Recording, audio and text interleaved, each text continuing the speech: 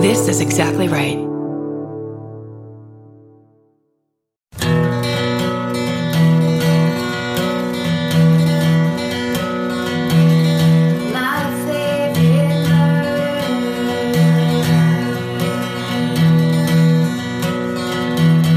Hello. And welcome to my favorite murder, the Minisode of It's- 2021. That's right. Here it is, and fucking deal with it. How are you? I'm good. I'm rested. We're out of the darkness and into mass confusion and just kind of general pandemic disorganization. Yeah, But things feel definitely lighter and better. they do. They really. It's they nice. do. They do. Feels less dire, like less dire straits. You know. Oh, we should tell everybody. Yes. We have a little bit of exciting information because we know that you've all been tuning in and listening to the great true crime author Kate Winkler Dawson, who has her podcast Tenfold More Wicked on the Exactly Right Network. Well, guess what? Season 2 is about to drop. That's fucking. Or it's drop It's dropping as we speak. as we speak right now. And it's a new season 2. It's called The Body Snatcher. It's a really awesome season it's a historical true crime story about the world's most famous grave robbers who've never actually robbed a grave. They just murdered people to get the cadavers, and they're called Burke and Hare. It's an incredible story. And of course, Kate Winkler Dawson tells it so well because she is such a good storyteller and such an incredible historic mind. So it's really fucking cool. So stick around to the end of this episode and you will hear the trailer for the brand new season of Tenfold More Wicked. The Body Snatchers. And now we're going to do the Minisode. Do you want to go first? Hey, sure. Let me go first. So this story is called My Trucker Dad Thwarted My Kidnapping. Oh. And it starts, "Welp, you asked for creepy trucker stories, and have I got one for you?" And that's how you fucking start a letter. "My dad was a cross-country truck driver for most of my life, traveling all over the country. As a guy who delighted in swapping various diesel engine information with good old boys over cheap, greasy food, he loved his job, but missed being at home as well. My sisters and I saw him on an average of once a month for our whole lives, but he always made sure that we knew we were his whole world.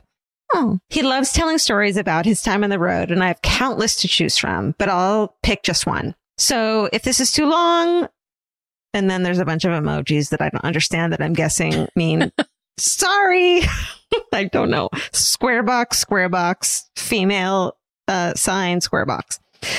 This story happens when I was about 4 or 5 years old. During the summers, my sisters and I would take turns going with our dad in the truck for a week or two, and as a way to spend more quality time together. It was my favorite part of the year, honestly. I got to travel all over the country, eat at every truck stop you could imagine, and most of all, have fun with my dad.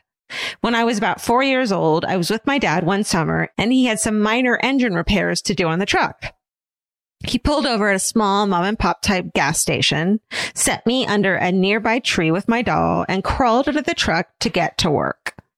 As you can imagine, laying on the hot asphalt underneath a boiling hot engine, my dad suffered a heat stroke and passed out. Who knows how long he was out, but he came to suddenly with a blinding headache and looked over to where I sat under the tree, only to see a man creeping up behind me, arms outstretched, getting ready to snatch me up. It sounds like the Swamp Man, kind of, right?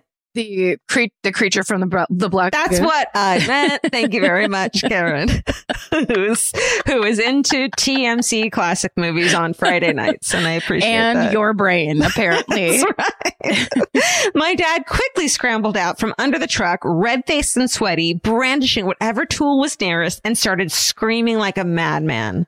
The guy ran off and my dad collapsed onto the ground. The little old lady working at the gas station heard the commotion and ran out to help.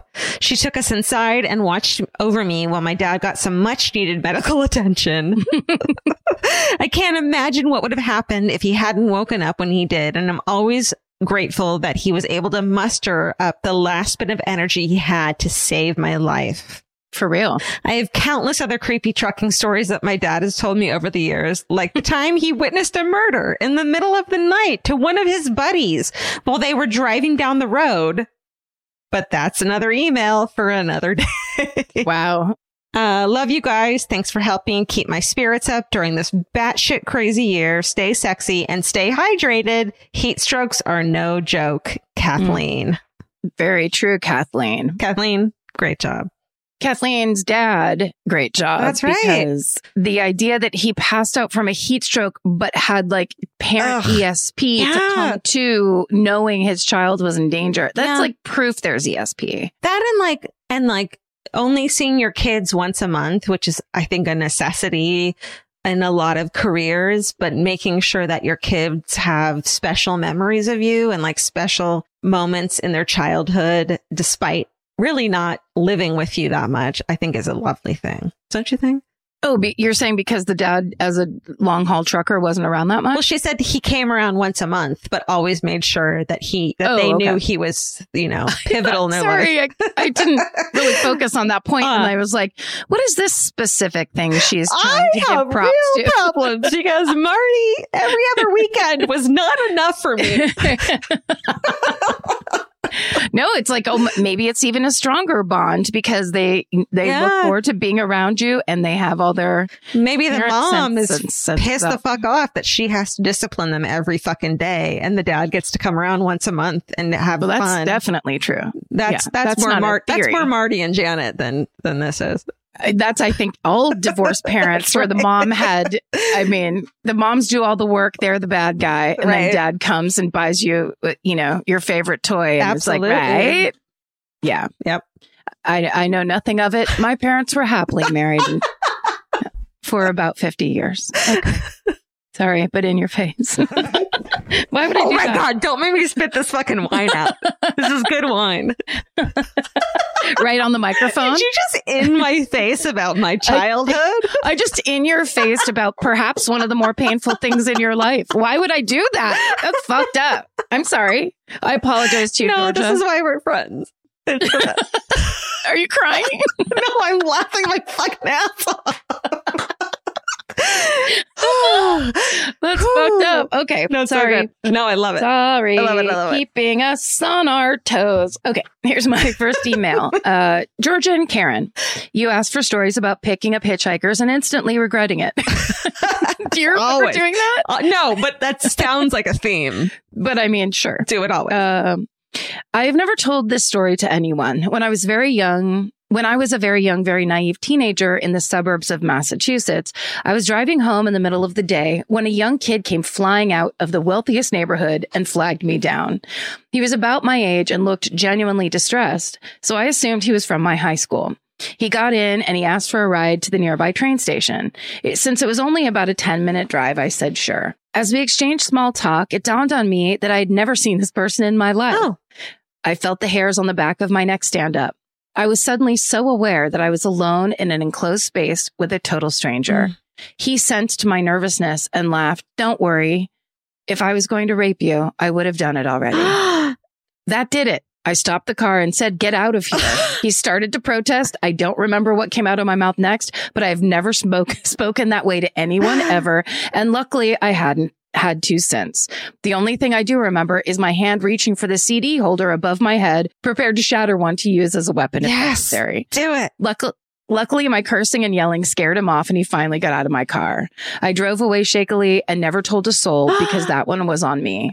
Thanks for reading. And just know that as an adult who spent almost a decade in New York City and listened to 5 years of this podcast, I know better now. Oh, dude, we all do. No name. We all do. We all did it. Don't be embarrassed. Tell your friends, laugh about it and they'll have similar stories. And also, here's what I love. She said, get out now. And it wasn't a question. It wasn't just see what his response was. Yeah. She said it and she backed it up and, Well, he knew there was no arguing. He knew there was no chill out. You're being crazy. Give me this ride. And you know what else he learned that day? That's not a joke.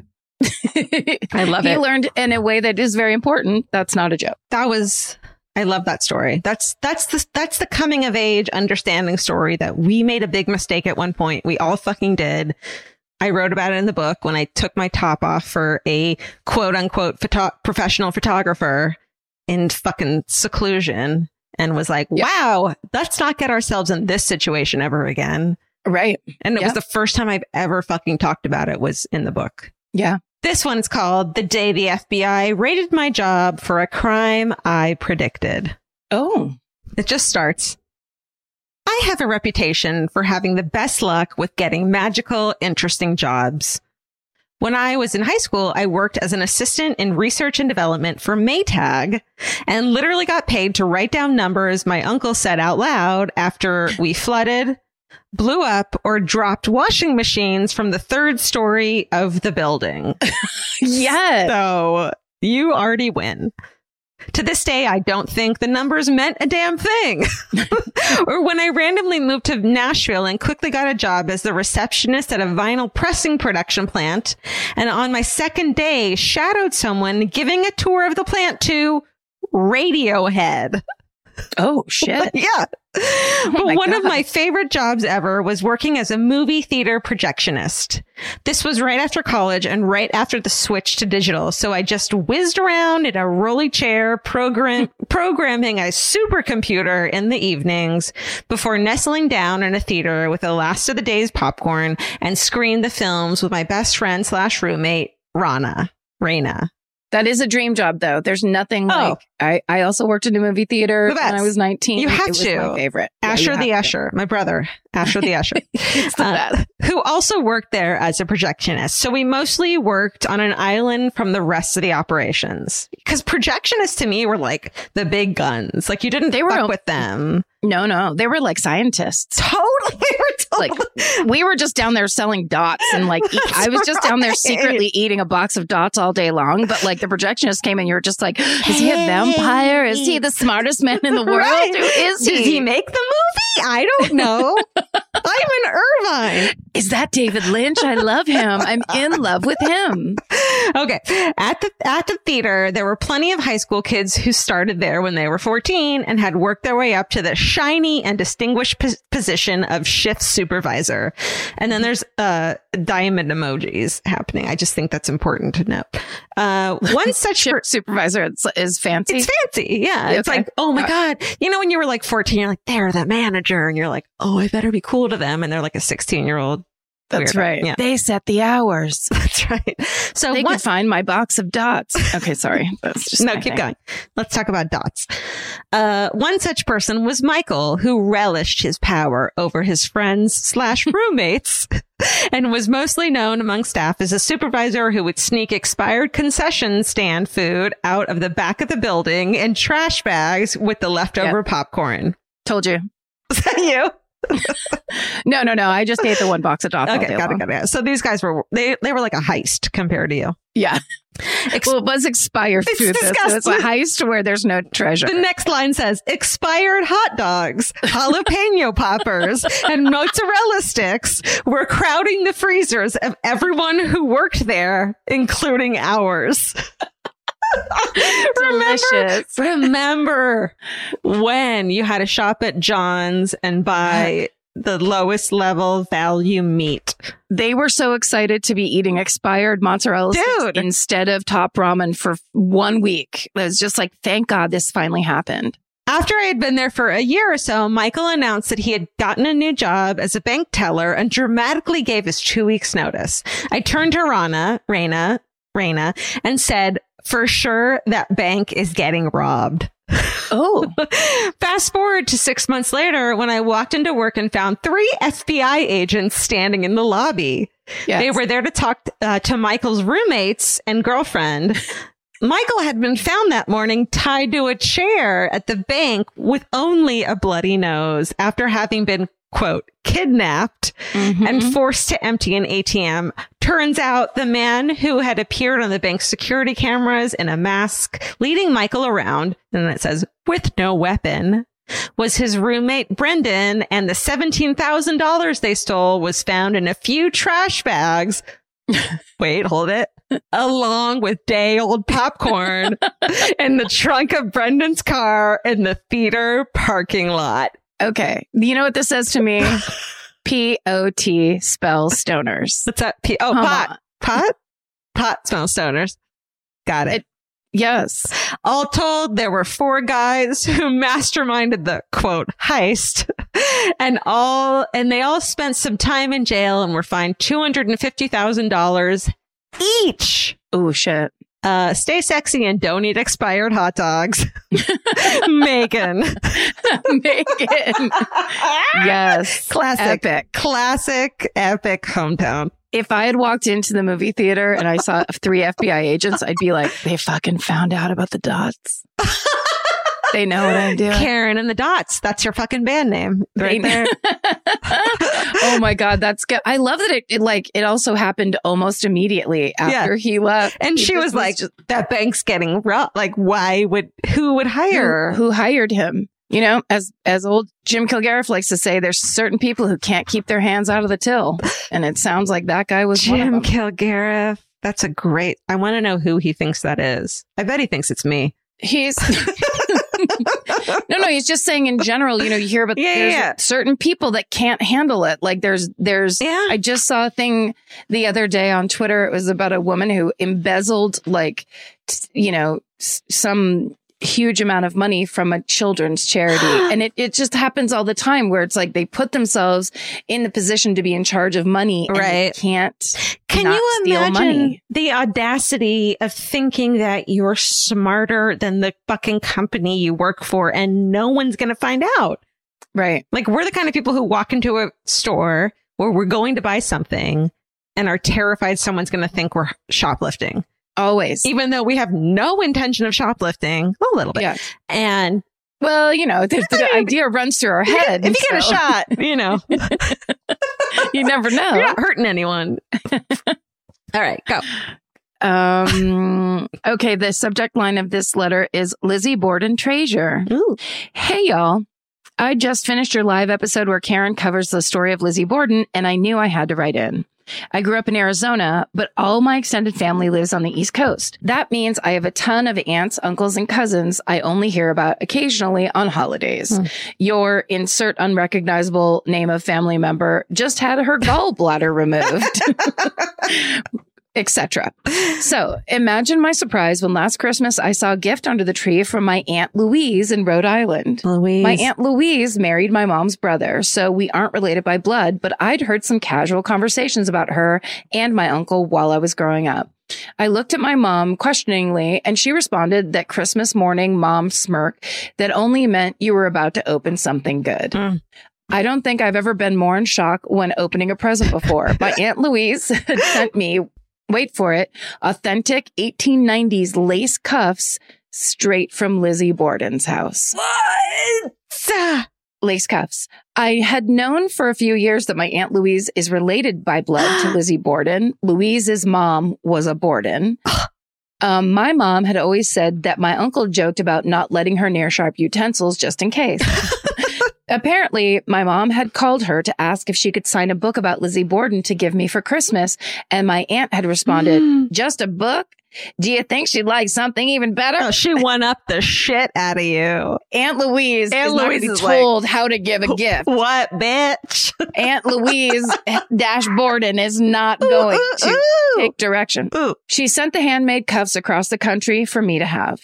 I called my aunt pretty immediately after opening them to gush and say thank you approximately 1,000 times. My aunt said that her side of the family has possession over all types of clothing, furniture, and even documents from the Borden house before it was turned into a bed and breakfast / museum.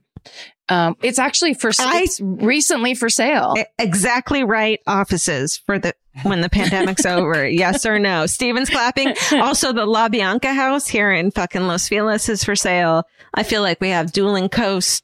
Terrifying dueling coasts. I mean, I just feel like we should keep it local. It's easier for everybody to not move to Rhode Island in the middle of pandemic, but we can discuss it at the next. Yes, you're right. This is an inappropriate. I'm sorry. Yes, this is an appropriate and possibly actionable conversation. Okay. After we talked about all the history and details, I finally asked her, do you think she did it? And she answered pretty casually, honey, we all do. Aunt Louise. I live in Austin, Texas now, and thankfully my roommate is also a listener and a murderino and agreed to hang the cuffs at the entryway of our apartment as the ultimate conversation starter. Hey, do you want to hook up? But quickly, just know I'm descended from... I don't know if you care about murder or not, but this happened. Yeah. Get into my room. Right. I'll keep you guys updated if we get a ghost. Please. Fingers crossed. Please. Stay sexy and keep in touch with that distant aunt. You never know if she's related to an axe murderer, Mallory.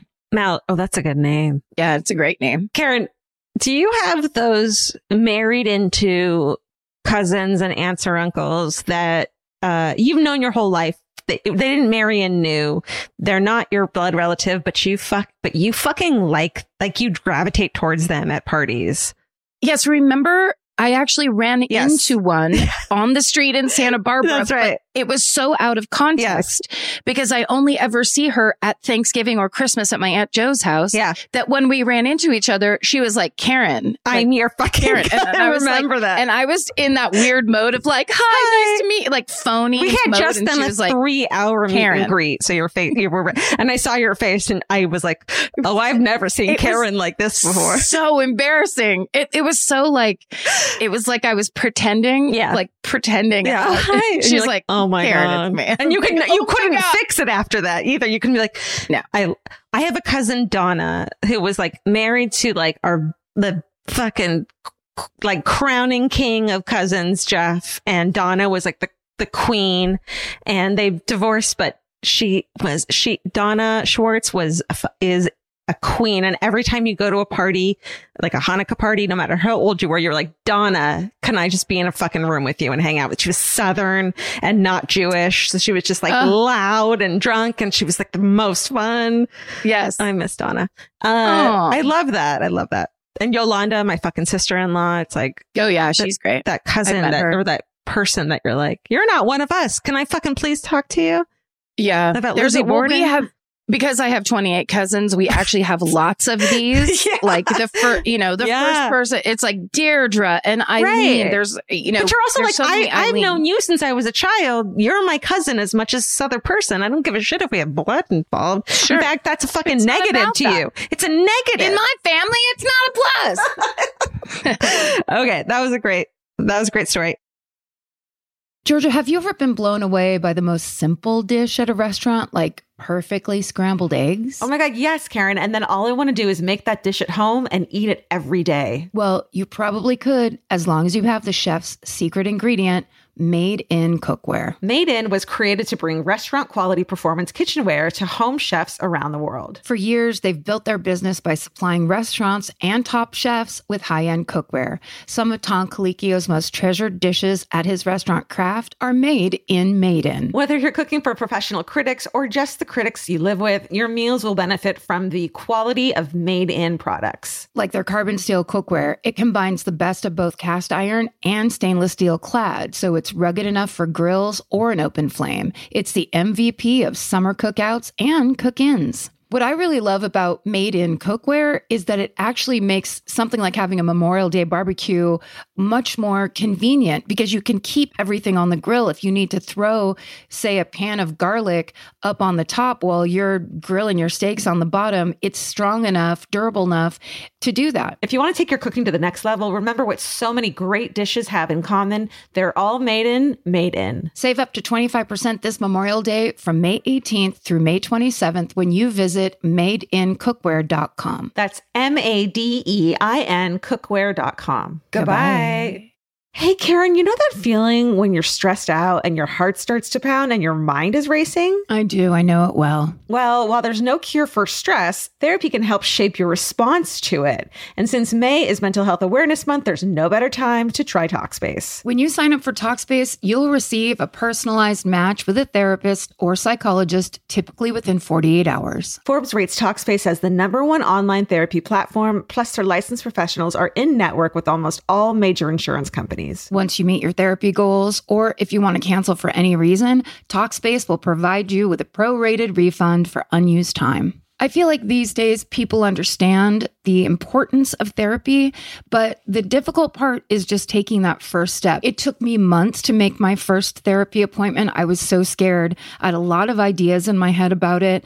And that's why I think Talkspace is such a good idea, because making it so approachable will just get you there sooner. Then you can actually get in there, figure out what you need, talk to an actual professional, and be on your way to solving some stuff that you might want to solve. To celebrate Mental Health Awareness Month and the power of talking it out in therapy, Talkspace is offering our listeners $80 off your first month with promo code SPACE80. Go to Talkspace.com/MFM and use promo code SPACE80. To match with a licensed therapist today, go to Talkspace.com/MFM and enter promo code SPACE80 and get $80 off your first month and show your support for our show. That's Talkspace.com/MFM. Enter promo code SPACE80. Goodbye. There's something about the sound of an old-timey cash register that really takes me back. I know. It sounds like someone is about to hand me an ice cream cone, but it also sounds like we just sold some merch. That's right. And if you're a Shopify user like us, you know that this sound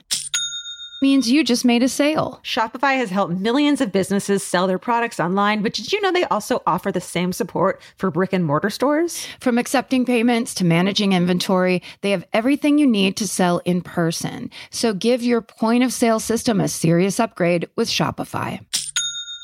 Shopify POS tracks sales across all your locations. That way, you'll always know what you have in stock and where. They also provide reliable tech that fits your unique retail needs, like turning a tablet into a credit card reader. And if you're looking to reach new customers, check out Shopify's marketing tools. They're easy to use, and they integrate with all social media platforms. With Shopify, we have a powerful partner for managing our sales. And if you're a business owner, you can too. Do retail right with Shopify. Sign up for a $1 per month trial period today at shopify.com/murder. And here's the important note, that promo code is all lowercase. So go to shopify.com/murder and take your retail business to the next level. That's shopify.com/murder. Again, don't forget, the code is all lowercase. Goodbye. Okay, I have one more email to read. And this actually, so this is from a Reddit thread. I found out about this because a Reddit thread got posted on Twitter. And so a bunch of Murderinos let us know that this person was writing in and they were trying to get heard. But of course, our Gmail is chock full and no one had read this email. Yeah. So we got the heads up and we went in and found it. And actually I began to email with this person and had a good conversation with them. And so they sent this email. And before I get started, I just want to give a trigger warning. This is a very intense letter. So people, if you're sensitive to sexual assault stories, you're not going to want to listen to this. A few months ago, a coworker turned me towards the MFM podcast because a story was told about me. Spoiler alert, I wasn't murdered. For reference, it was episode 92 in October of 2017. I actually wrote to you once before and indicated that I didn't want anything more published, that I just wanted to set the record straight. But I've had a few months to sit on this and some time to bounce it off my therapist. And I've decided that I do want to tell my story. It was so crazy to hear my worst nightmare told on a podcast. It felt like a violation. So much of this has felt like something that happened to me, and I want to control this part of the narrative. I want my real story told by me with my consent. On January 8th, 2017, I was working as a medico-legal death investigator and forensic autopsy tech. I was working a swing shift alone. The building we were in at the time was old and decrepit. The building was not connected to any hospital, though it did house the county morgue. The upstairs part of the building was primarily offices, and the basement was the autopsy suite and body cooler. That night, the region was experiencing widespread flooding due to rain melting the snowpack. Law enforcement resources were stretched thin, and the old building was leaking and threatening to flood. The county had made press releases that county facilities would be closed the next day. In addition to scene investigations, part of my duties were to process cases for autopsy the next morning. Traditionally, I would do all of my writing and follow up from my cubicle upstairs and save the hands-on processing until the very end of my shift. I would rather process 3 bodies in a row all at once versus go downstairs 3 times during my shift. Even after years of working with the deceased, the downstairs creeped me out. While I was upstairs writing a report, my computer keyboard malfunctioned. I spent some time fiddling with it, but ultimately decided to go downstairs to an abandoned office turned storage room to get a replacement. Normally, I wouldn't have gone downstairs for another 45 minutes or so, but I couldn't finish my report without a keyboard. I was in the office storage room with my back to the door. When I turned around, there was a man leaning on the door frame. He was wearing a scary clown mask. He was calm and cocky, and he told me, "You're early." He knew my routine. I was kind of frozen for a second. He rushed toward me, and I swung the keyboard at him like a baseball bat. To this day, I can see some of the keys flying off in slow motion. He pushed me against a bookcase hard. My vision went white. I think my bell got rung pretty good because there's a couple seconds I can't account for. He had my right hand pinned up near my head. He grabbed at my skirt and ripped it. I thought he was trying to pull off my lanyard that had a key card and physical keys to the building. I tried to hit him, but I couldn't get any leverage. He was so close to me. Nothing I did got any response until I tried to pull the mask off. That's when he pulled the knife. He rubbed the knife over my face. He cut my cheek and showed me my blood on the blade. He called me a whore. He told me to undress, and when I refused, he put the knife under my collarbone, right at the subclavian artery, and told me he would paint the walls red. He raped me. When I yelled and begged him to stop, he laughed and asked who was supposed to hear me scream. He stopped and told me to get on my knees. For the first time, he didn't have the knife to my chest or throat. I didn't think about it. I grabbed the knife by the blade and ran. Running up the stairs, I kept feeling something weird on the handrail. It turns out it wasn't the handrail that was weird, it was my hand. I started to run outside, but realized I didn't know where he was. Our old building was like a maze. I started to go to my desk, but stopped and hid under another investigator's desk. I couldn't find my cell phone, and I called 911 from the desk phone. It took a couple of tries, having to remember to dial 99 before dialing out. I vividly remember hiding under the desk, trying to whisper to the dispatcher, and watching the blood run down my fingers and pool on the ground. Our building was supposed to be secure, and the responding police officers had no way to gain entry. I had to leave the desk and walk through 2 doors and a hallway to let them in. The whole time I was expecting him to pop out, but he didn't. It took law enforcement a while to clear the building. They didn't have keys, were unfamiliar with the maze-like layout, and had to search every body bag. The man in the clown mask wasn't found. I was released from the ER several hours later. My supervisor drove me home, but we first had to go back to the building to collect my wallet and keys. It was dreamlike. Seeing the red and blue lights illuminate the area. Officers and deputies patrolling in pairs in the pouring rain reminded me of a scene from a movie. After the scene was processed, my coworkers cleaned my blood from the office, stairs, desk, doors, and wall. An email went out to the majority of the staff telling them not to report until 0800 hours. When my coworkers, who are also my partners and best friends, went downstairs to prepare everything for autopsy, they found evidence that he had been waiting for me in the autopsy suite. Arranged on the back of an evidence cart next to an exam table were long strips of red duct tape. 2 long pieces, 2 shorter pieces. The red duct tape was dog-eared, which is never done with evidence.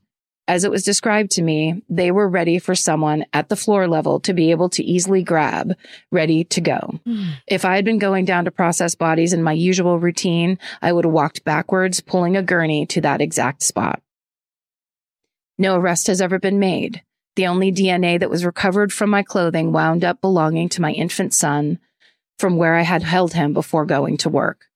The investigation of my case was transferred from one jurisdiction to another as the attack happened in a county building. This resulted in twice as many law enforcement officers being involved in various ways. The detectives investigating my case forgot to flag it as confidential, resulting in an unknown number of deputies reading details of my case. One deputy shared details of my case on a hookup app. One high-ranking officer shared the details with their family, and that is how it came to you in the first place. That night turned my world upside down. I moved, changed cars, my kids changed schools, and I ultimately resigned.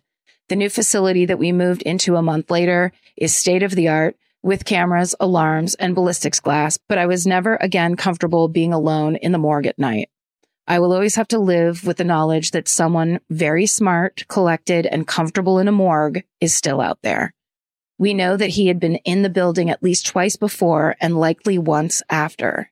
I don't know what exactly he had planned, but I'm thankful for a random faulty keyboard spacebar. I'm okay.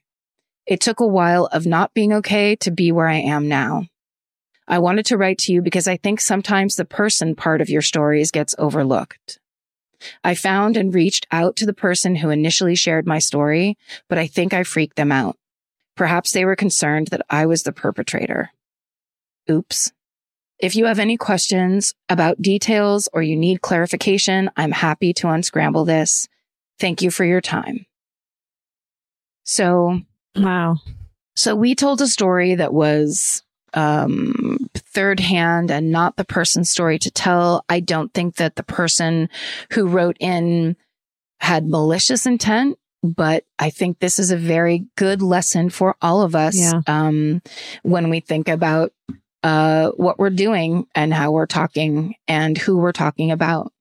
So our apologies to you who had to hear her story on a podcast. That's the last thing that we want to happen. And that's not what we're trying to do. And it's not what it's about. And we should have thought it through. And we're going to try our best to keep aware of this and to keep you in mind so that we avoid mistakes like this in the future. And so George and I have decided that we're going to donate $10,000 to the Rape, Abuse, and Incest National Network, RAIN. And we thank you for your understanding and for writing in and communicating with me and letting us retell your story the way you wanted it told. And I think that's it. Yeah. Thank you guys so much. Thanks for listening. And stay sexy. And don't get murdered. Goodbye. Elvis, do you want a cookie? Susan, how do you want to be introduced? You can just use my first name, if you don't mind. And tell me, what your trepidation just is in general. I would hate for any member of our family to have something bad happen just because we were unfortunately related to a serial killer. Susan's worried about this podcast, even though her great-great-great-uncle died almost 200 years ago. This is season 2 of Tenfold More Wicked on Exactly Right. I call this story The Body Snatcher. 19th century Scotland, 16 helpless victims killed using a brilliant method. 2 ruthless murderers, but only one had a conscience. And one ambitious doctor, Dr. Robert Knox, who pioneered modern medicine in the laboratory. Students fought to get into his classroom because he had fresh bodies for them to dissect. You don't have to make it more gory. It's already 2 people that are killing people for money. It's gory enough. This season is about discrediting myths. You've got no idea who's telling the truth. I mean, he was a doctor. He must know that many people just don't die. It's about betrayal. There's only one particular person who has a vendetta against Knox at that point. He seems to have been the only corpse who had known that he was about to be murdered. It's about why William Burke and William Hare still matter. They would have just gone into a grave and rotted away. Because they were taken to Knox, they trained thousands of surgeons on them. And how this story ends shocked everyone in 19th century Europe. It even shocks me now. These bodies have been had here probably a little over a year, and so they're almost all skeletonized. It's quite shocking when you find out that there's a mass murderer in your family tree, and we literally have a skeleton in the closet. But ultimately, it's about a family that just wants answers about the killer in their past. So he had to have known that that's who was in the tea chest. Right, they lied. Wow. I never heard anything about this. I'm Kate Winkler-Dawson, and this is Season 2 of Tenfold More Wicked, a podcast about the world's most famous grave robbers who never actually robbed a grave. Season 2 of Tenfold More Wicked is now available on Exactly Right. Subscribe now on Stitcher, Apple Podcasts, or wherever you like to listen.